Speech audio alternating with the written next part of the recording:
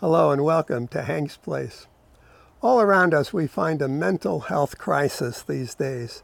Chinese COVID and demonically inspired hatred of our president, they've raised anxiety levels of most humans to the breaking point.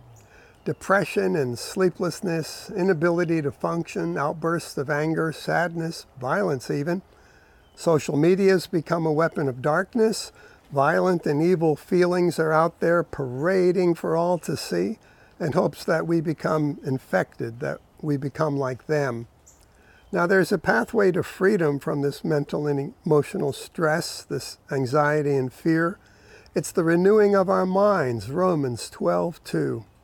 Do not be conformed to this world's system, this world's way of thinking, but be transformed by the renewing of your mind. A mind set on the things of this world, of life in the flesh, of a life without the Spirit, is death, whereas the mind set on the Spirit is life and peace. Romans 8:6. So freedom comes as we stop thinking like the world thinks and think godly.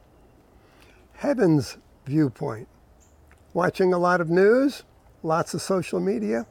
May I suggest then your mind is not being renewed to God's ways. There's no transformation out of this world system taking place. The world's way of thinking is thinking based only on feelings and thinking based only on doings. Feelings and doings. Life based on feelings says, how do I feel today? How do I feel about my job? How do I feel about my spouse? How do I feel about worship? How do I feel about the preacher? How do I feel about the president?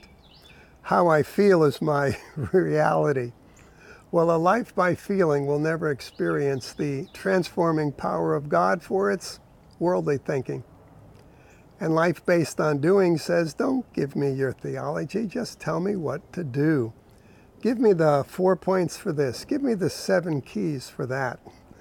And politically, let me riot and destroy to make my point. Life by doing will never experience the transforming power of God, for it's merely worldly thinking. God is not against the principles of feeling and doing, for he is a God of powerful and passionate feeling, and he commands us to be doers. But feelings and doings are insufficient foundations for the Christian life. The first questions then cannot be, how do I feel or what do I do? Facebook's full of people who are wandering aimlessly in that, swallowed up by their feelings and their doings, which are mostly rants and judgments. Rather, our questions must be, what is true here? Where is truth?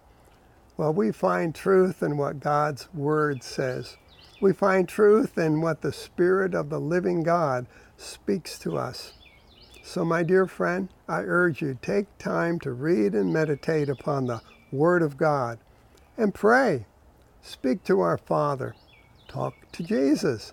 Ask for divine wisdom and understanding for the unfolding of the truth to your heart and your mind.